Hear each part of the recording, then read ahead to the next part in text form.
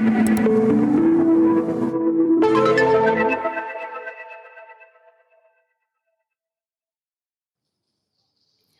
everyone. Welcome to the show. I'm your host, Marissa True, and today we have a very exciting episode. I am joined by Cordell Broadus, otherwise known as Champ Medici. How are you today? What's up, Marissa? I'm doing good. How you doing? I am not bad whatsoever. I'm not sat there in Beverly Hills, which looks really lovely and green behind you. So tell me what you're up to today. Well, today I'm going to an event for Leora Cohen. I'm here actually early and waiting on my mentor, Russell Simmons, who's late at the moment. He always drills me about being on time. So right now I'm taking my victory lap in the car and just, I'm going to tease him about being late, because he's always on my head about being on time. It's very much a student becomes the teacher moment, wouldn't you say? Right. So by virtue of introduction, you are an entrepreneur, you're a creator, you're a collector, and perhaps most significantly, you created the Champ Medici Arts Fund in partnership with the Tezos Foundation to support emerging artists. And I want to learn about that in due time. But first, I want to start the way we always begin our episodes, which is to understand your journey into Web3. Like, what was the moment that brought you into the fold or, changed the way you saw digital creators? Really 2000, I want to say 20, I was working on Unreal Engine and building games and stuff like that. And, from there, I was meeting with Kai Henry, who worked with FaZe Clan at the time. He mentioned the metaverse to me. And then a week later, Nick Adler, who works on our team, brought a deal from my father for crypto.com. So, everybody in the room laughed when they were talking about NFTs and selling all these digital assets. And, I just really honed in and did the research from there and just started to be a student and understand how the community works, and was able to, get into communities like the Bored Ape Yacht Club, invest in Yuga Labs, consult for MoonPay, and just try to be the bridge for the culture in Web3. Because sometimes, we're always late to the party and we're always just the talent. I wanted to make sure that we had a piece of the pie and we were part of, the decisions that were being made and bringing in the cool factor. I wanted to focus on that. So you kind of wanted to enter the space on the ground floor. And you were saying that, a part of this was because some of these deals were coming to your father. And for those who don't know, and I think it's a very small few, your father is Snoop Dogg, the Notorious. And he is also known as Cosimo Medici, which is another prolific name in the NFT art world. So as you sort of entered this space, how much influence did your father have on the way you honed into this creative space? Or was it you that brought him into the Web3 fold? What did that look like?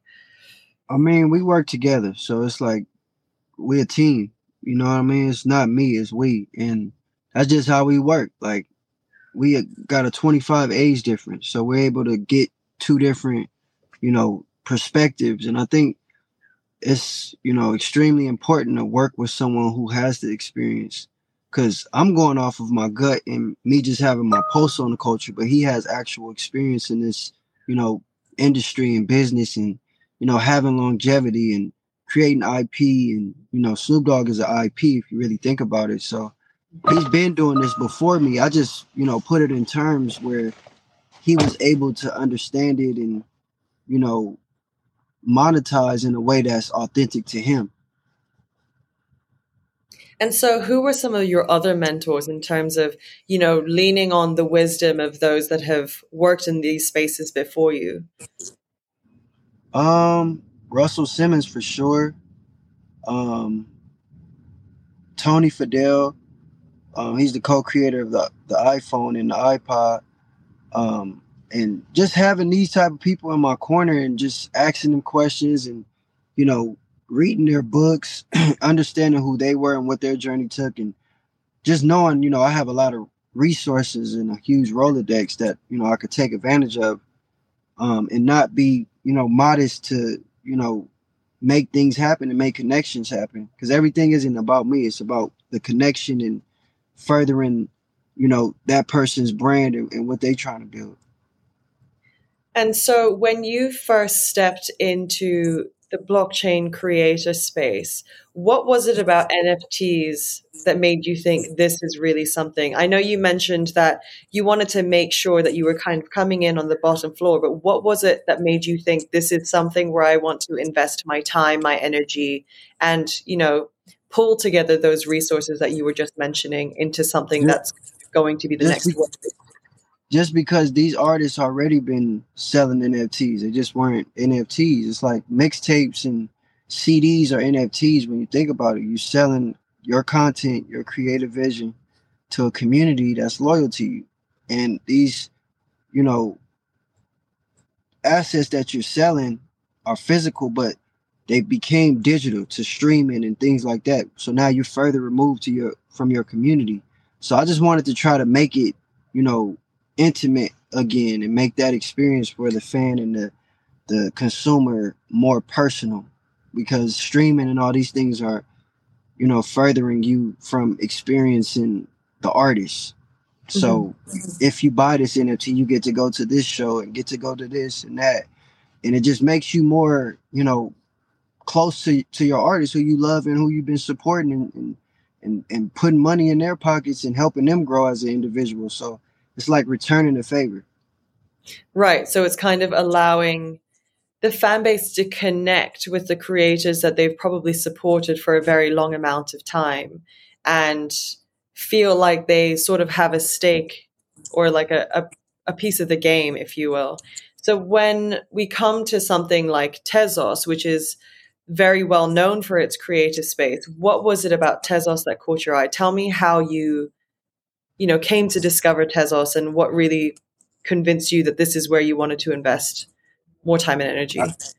I got a team that's smarter than me and that knows a lot more than me. So when they brought it to me, it just made sense. We aligned on a lot of the same visions. And I think, I want to just continue what I'm doing, like just being the bridge and connecting things that didn't exist before. So us creating this fund together is to help bring awareness to minority communities and uplift creators and bring diverse creators for us so that we can all just, have a piece of the pie. Like I'm saying, ownership is key.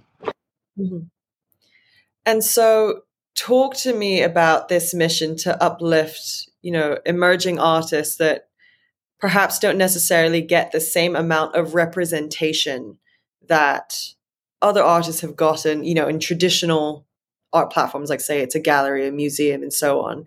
How do you come to discover where all of this talent is? Because, you really have to know where to look to find gold mines here. But look, you got people like Russell Simmons who Hey, can, what's up? Who's that? guide Hello. you and show you the way. Who's that? This is Marissa from Tezos. Oh, hey, Marissa. How Hi, are you? Russell. Nice to meet you. I'm good, thank you. How are you? Well, it's a pleasure to meet you. You're with the right man talking to Cordell.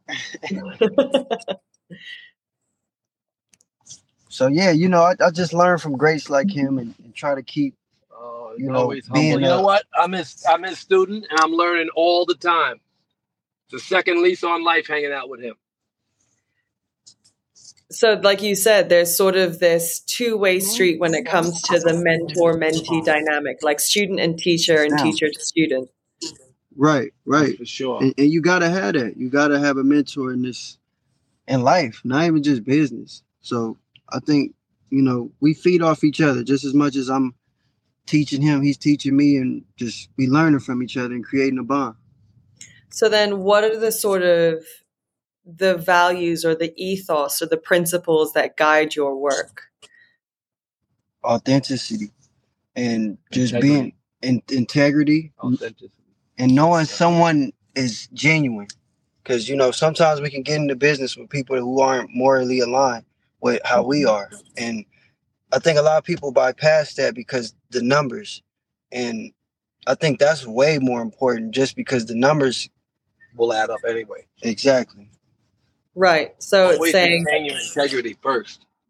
Mm-hmm. I think he knows that, and that's a very special gift because we're talking about any of the industries I've been in. I mean, I've had 80 different licenses in fashion and made all these films and television. And financial service. And I've always encountered very successful people who would just bend the rules. And I just, I've been better off when I bypassed those people, and when I made the mistake to get in business with them, and it came to light, extracting myself from them and protecting the integrity of the business became a full-time job. So it's always good to start out with people you really trust. I know that that's kind of an obvious thing to say, but it's not so obvious when you look at the actions of people and the choices that they make and the people they get in business with. That's just not I'm repeating the obvious, but it's less obvious in terms of people's actions than it is.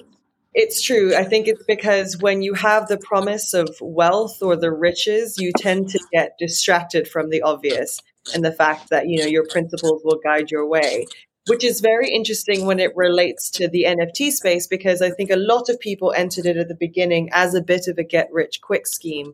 While when it came to the arts world, it was more of a slow burn, like the value would be being created over time, which I think is where, this integrity really kind of kicked in. So when it came to finding the artists that you wanted to uplift, who did you focus on? Who were the people that you wanted represented, and why were they so special? I mean, it's the youth. It's diverse creators and people that look like myself. Like I said, we always late to the party. We never have a piece of the pie. We always late to the party. So if I can be representative and inspire people, almost every creative industry in America and cultural moves come from this community that looks like you. Mm-hmm. And so you always end up getting exploited. You're in the business, but you're the artist. Sometimes to have the artists and representing artists that look like you and understanding them and their culture and their core community is very important. It makes their work more accessible. You become a valuable leader and support system, not just the money or exploiter, but a partner. Because you know so much about the community. Oh, it's a fact. Cordell is a great, he inspires the artists that he gets in business with. Mm-hmm. Right. So what we're talking about here is the fact that, like, in the traditional media industry, we're talking about a lot of appropriation of urban culture. We're talking about basically the exploitation of work of people that will never see the spotlight and never cash out in the way that, the top of the pyramid tend to cash out.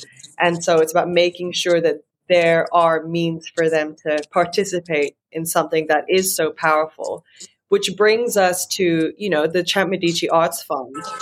Can you tell me how that arts fund came to be? Tell me about the process of when that idea started and what it is today. The idea came up when we were in Singapore in September. And then from there, we followed up and we ended up doing a dinner in December at Art Basel a few months later with the Rush Arts Fund.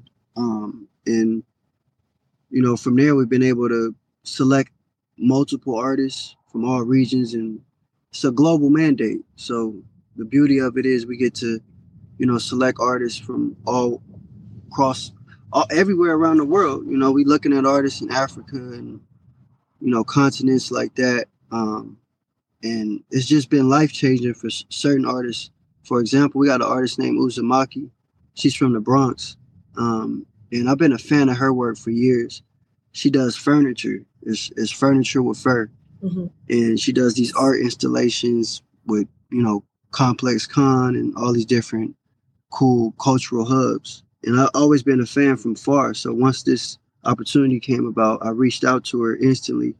And she was on board. And at the time, she was doing bad. She couldn't afford her rent. She couldn't, do anything financially. And, once she got her grant, she was able to find a place and find an art gallery to put her art in. And she's been doing good ever since. So that's the stuff that I like, doing. And if Tezos can help amplify that, that's amazing. And on our end, we want to bring more users to the blockchain and more, wallets to Tezos. So that's the beauty of it all. It's a beneficial relationship. on both ends. So I think in that sense, the Champ Medici Arts Fund goes well beyond the art. It's actually supporting the life of the artists, and not just financially and not just in terms of their work, but, you know, their very well-being, which I think is a very noble mission. So, you know, it's $1 million fund. How does it work? How do these artists get selected, funded, and then what comes out the other side of the engagement? We got a whole team. Like, it's a whole process. It's not like something just super easy. So that's what I can say. And it's a bigger team than myself. It's not just me. We got the Tezos side, Valerie, who's been extremely resourceful, Renee running point on everything, Shiv, who co-created this, the whole Gush Cloud agency. It's a whole process. So we've been finding ways to get the word out more to the masses, not just through my socials, but, you know, doing Twitter spaces and selecting people from there and finding art and having people send their usernames. But for the most part, the first few artists have been selected just from our Rolodex and regions that we're familiar with. But we do want to expand to new regions and, you know, get the word out. And the Rush Foundation, for instance, or Kehinde Wiley, and oh my God, it must be if you take the top 10 Black artists that emerged over the last few years, 20 years, almost all of them showcased first at Rush. Mm-hmm. So we do have a deep, you know, my brother, who's a supporter of this, really has a deep relationship with that community, you know, and their next steps. So what are they going to do now? They've all, you know, everybody's done well, and they're all starting to really be, you know, the Gary Russells. I mean, that's years ago, but it's still fairly recent. And those guys still need a next step. Mm-hmm. So, you know, I mean, they're putting them in front of Cordell to decide, you know, how the youth might, or how the next communities, their new representations could look. Right. So in that, we're saying that in finding these emerging artists that have yet to really make the big league and connecting them or introducing them into a network with the people who have already made it, you can sort of bridge that gap, and kind of it's the rising tide that raises all ships. Like, you uplift all of them in the same process, just by association, just, you know, through the power of this Rolodex that you mentioned. And when it's the same as the last thing I'll say, because, you know, I'm just butting in, but it's the same as the relationship between Cordell and myself. You know, there's a whole new frontier, whole new way of allowing people to see your expression. That these guys, you know, they're pretty rigid. You know, a lot of creative people, and once they found their niche, you know, to move them into the new space is, you know, it takes a minute. Mm-hmm. And these are guys who have made it, but they still have a long way to go. You know, I'm looking at people who, you know, just starting to really get their due process, the Torahs, and there's so many. Mm-hmm. And my brother, you know, I want to get him on the advisory board and support, be a major support system, because there's all those artists that need their next step. Right. And I think that tying them and maybe collaborating with them and some of the younger artists, you know, I think that's, you know, that's what Rush Arts has done over the years. Our gallery really did showcase for the first time many. Mm-hmm. And if I get you a list, it'd be mind-boggling if you talk about the African-American art scene that just started to emerge. Mm-hmm. Because, of course, they were suppressed for so long with so few. Right. But it became, you know, what is new is still few, but they exist, you know. Right. Scores of them, you know, who have, you know, made it to the next level. So that's a space that wasn't inhabited by any people of color. Right. Really. So it's this idea that just because they're hard to find doesn't mean that they aren't there, and doesn't mean that the work isn't fantastic. And so it's about making sure that the artists who are really trying to make it have people who have come before them to give them that next step and show them the way in that regard. So it's this mentorship path that you were mentioning, the same way that you have this relationship with Cordell. Absolutely, that's what it's about. So then when it comes to, you know, the first cohort of artists, we're actually going to have Malachi Wright and Corianne Roberts on this show as well, who are going to tell us about their book. There we go. And you also mentioned Uzumaki Cepeda and her furniture collection. So tell me more about this first cohort of artists. You said that you sort of drew from a network you already knew and wanted to support and uplift. But what's the, what's the thing that binds them all together? I think they're young and they need an opportunity, and they've been hustling for so long. Malachi been doing artwork. Malachi actually did my father's album, I Want to Thank Me, in 2020 or 2019. And at the time, he was like 16, 17.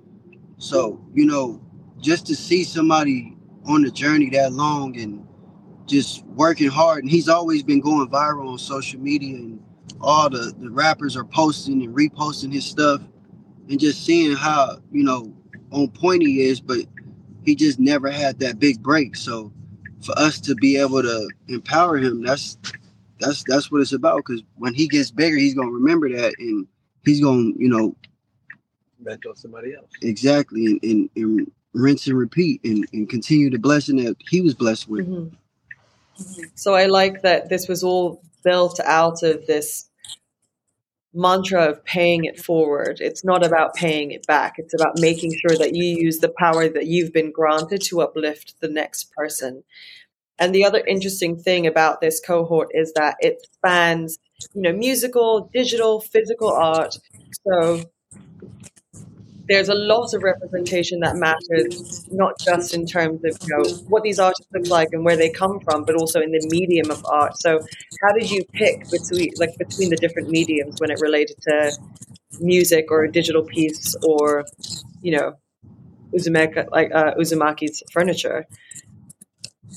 I think everything should just be cross-pollinated, if you ask me. Like, I love playing video games and being immersed in those type of environments where everything is, in front of you. And with the Oculus and all these new products that Apple is making, that's where this is all going. So if I could try to get ahead of that and have a little piece, of what's being created and what's being innovated, that's happiness for me and success.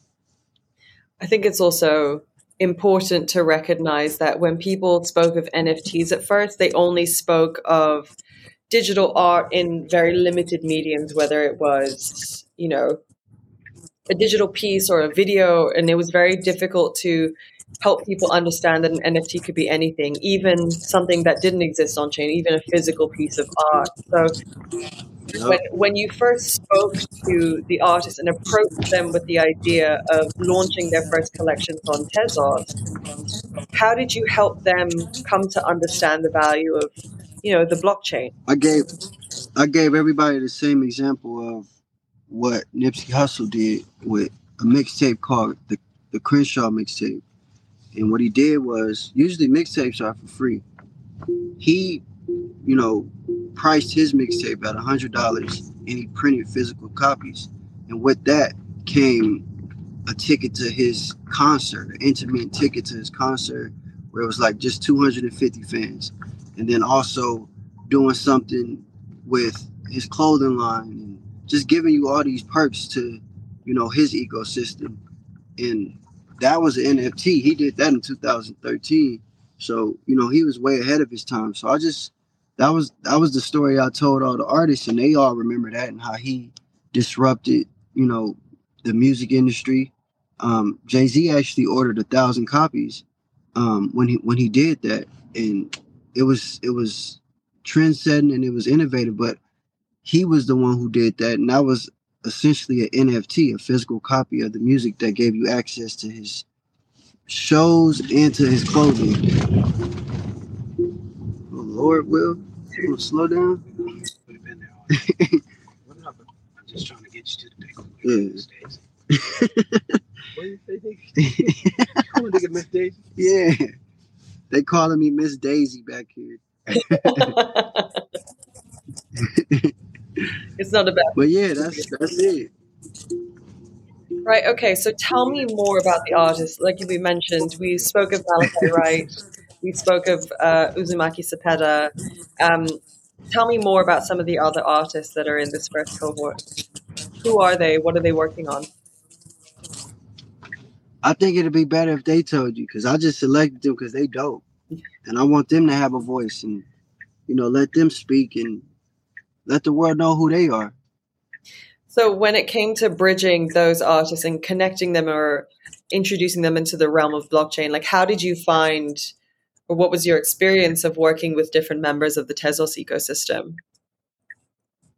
I mean, everybody work different, but you blessing somebody with a grant and you know, having them have deliverables or bringing people to the Tezos ecosystem, it's going to be a beautiful situation. It's a beneficial relationship too at the end of the day. So I think everybody just came with a fun mentality, and we figured out how it could work, pairing people with the right person that knows the digital landscape. Like, everything is a process. So even with Malachi, like, coming up with the Two of America's Most Wanted idea, you know, because he has so many different ideas, the hip hop 50th anniversary or going in this direction. He didn't really know which direction to go. So really trying to hone it in on a specific, you know, part of the culture. And he focused on the West Coast culture with Tupac and Snoop. So it was all them. I can't take credit on anything. It was just them honing it in. I was just being there to help guide and, you know, comfort them and make them feel comfortable about doing some stuff they didn't know about, like blockchain. So you brought a lot of artists to Tezos and like introduced blockchain to them. But in your time in kind of getting to know the Tezos ecosystem and community, are there any artists that you discovered that were already there to begin with and should, you know, also be celebrated, just that they already have the NFT component going for them? I wasn't focusing on who was already there because I felt like it was more important bringing people who aren't there, especially people that look like myself. That's just my opinion and my perspective on it. I think that's fair. I do think it would be really interesting for you to have a look, because what's wonderful about the Tezos ecosystem is that the diversity is very rich because, you know, of the way that the technology is designed, there's a low barrier to entry, meaning anyone can participate, anyone can showcase their art. Right. And so, and that's what was so appealing to me, honestly. The low barrier entry was super appealing, and just being, you know, diverse as possible, and not just sticking with Ethereum, not just sticking with these certain blockchains, but extending, you know, the realm of everything. So in terms of your other Web3 endeavors, like, what are the other things that excite you and have caught your eye? What has caught my eye with what? With Web3, blockchain, like the industry at large, like this entire space. Ownership. Period. Get to own what you putting out. That's dope. And it's transparent. So I also know that you spent quite a lot of time in Singapore and Asia more broadly. What is it about this region that excites you the most? And like, what are you working on? Singapore is the future. Asia is the future. That's what it's about. Going to new regions and not just focusing on America. Like I said, bringing my people and being a bridge. That's what it's about. I want to be a bridge. It's not about me. It's about helping others and extending resources. That's what I want to go down as and be remembered as. So I know I helped a lot of people. I know you were most recently in Singapore for Token 2049. What were some of the things that you were active? Nah, I was there for my stuff. I was there for the Champ Medici Lounge and World Champ events that I do, where I bring diverse creators in the room. Tezos is a partner of that as well. And, you know, creators come on the panel and get to talk to, you know, founders and VC companies and stuff like that. And everybody's in the room and everybody's networking. That's what I went out there for. And what were some of the main learnings that you got out of your most recent trip? That it's not going to happen overnight. You got to keep showing up. People want to see consistency.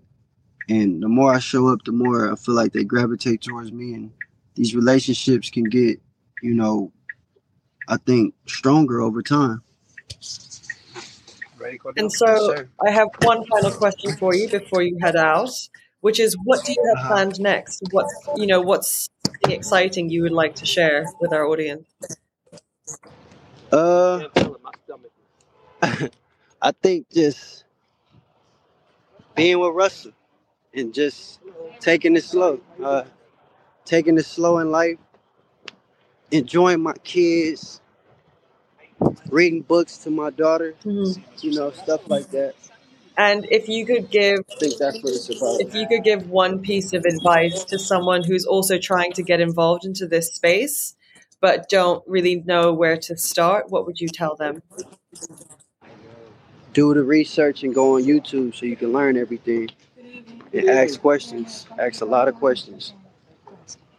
Don't be afraid to fail either or to get rejected. That's what it's about. Great. Well, Champ, thank you so much for your time. It was amazing to learn about what you're up to. And I think it's very inspiring to watch someone use the platform that they have to uplift other artists. We're going to have a very close eye on the development of the fund.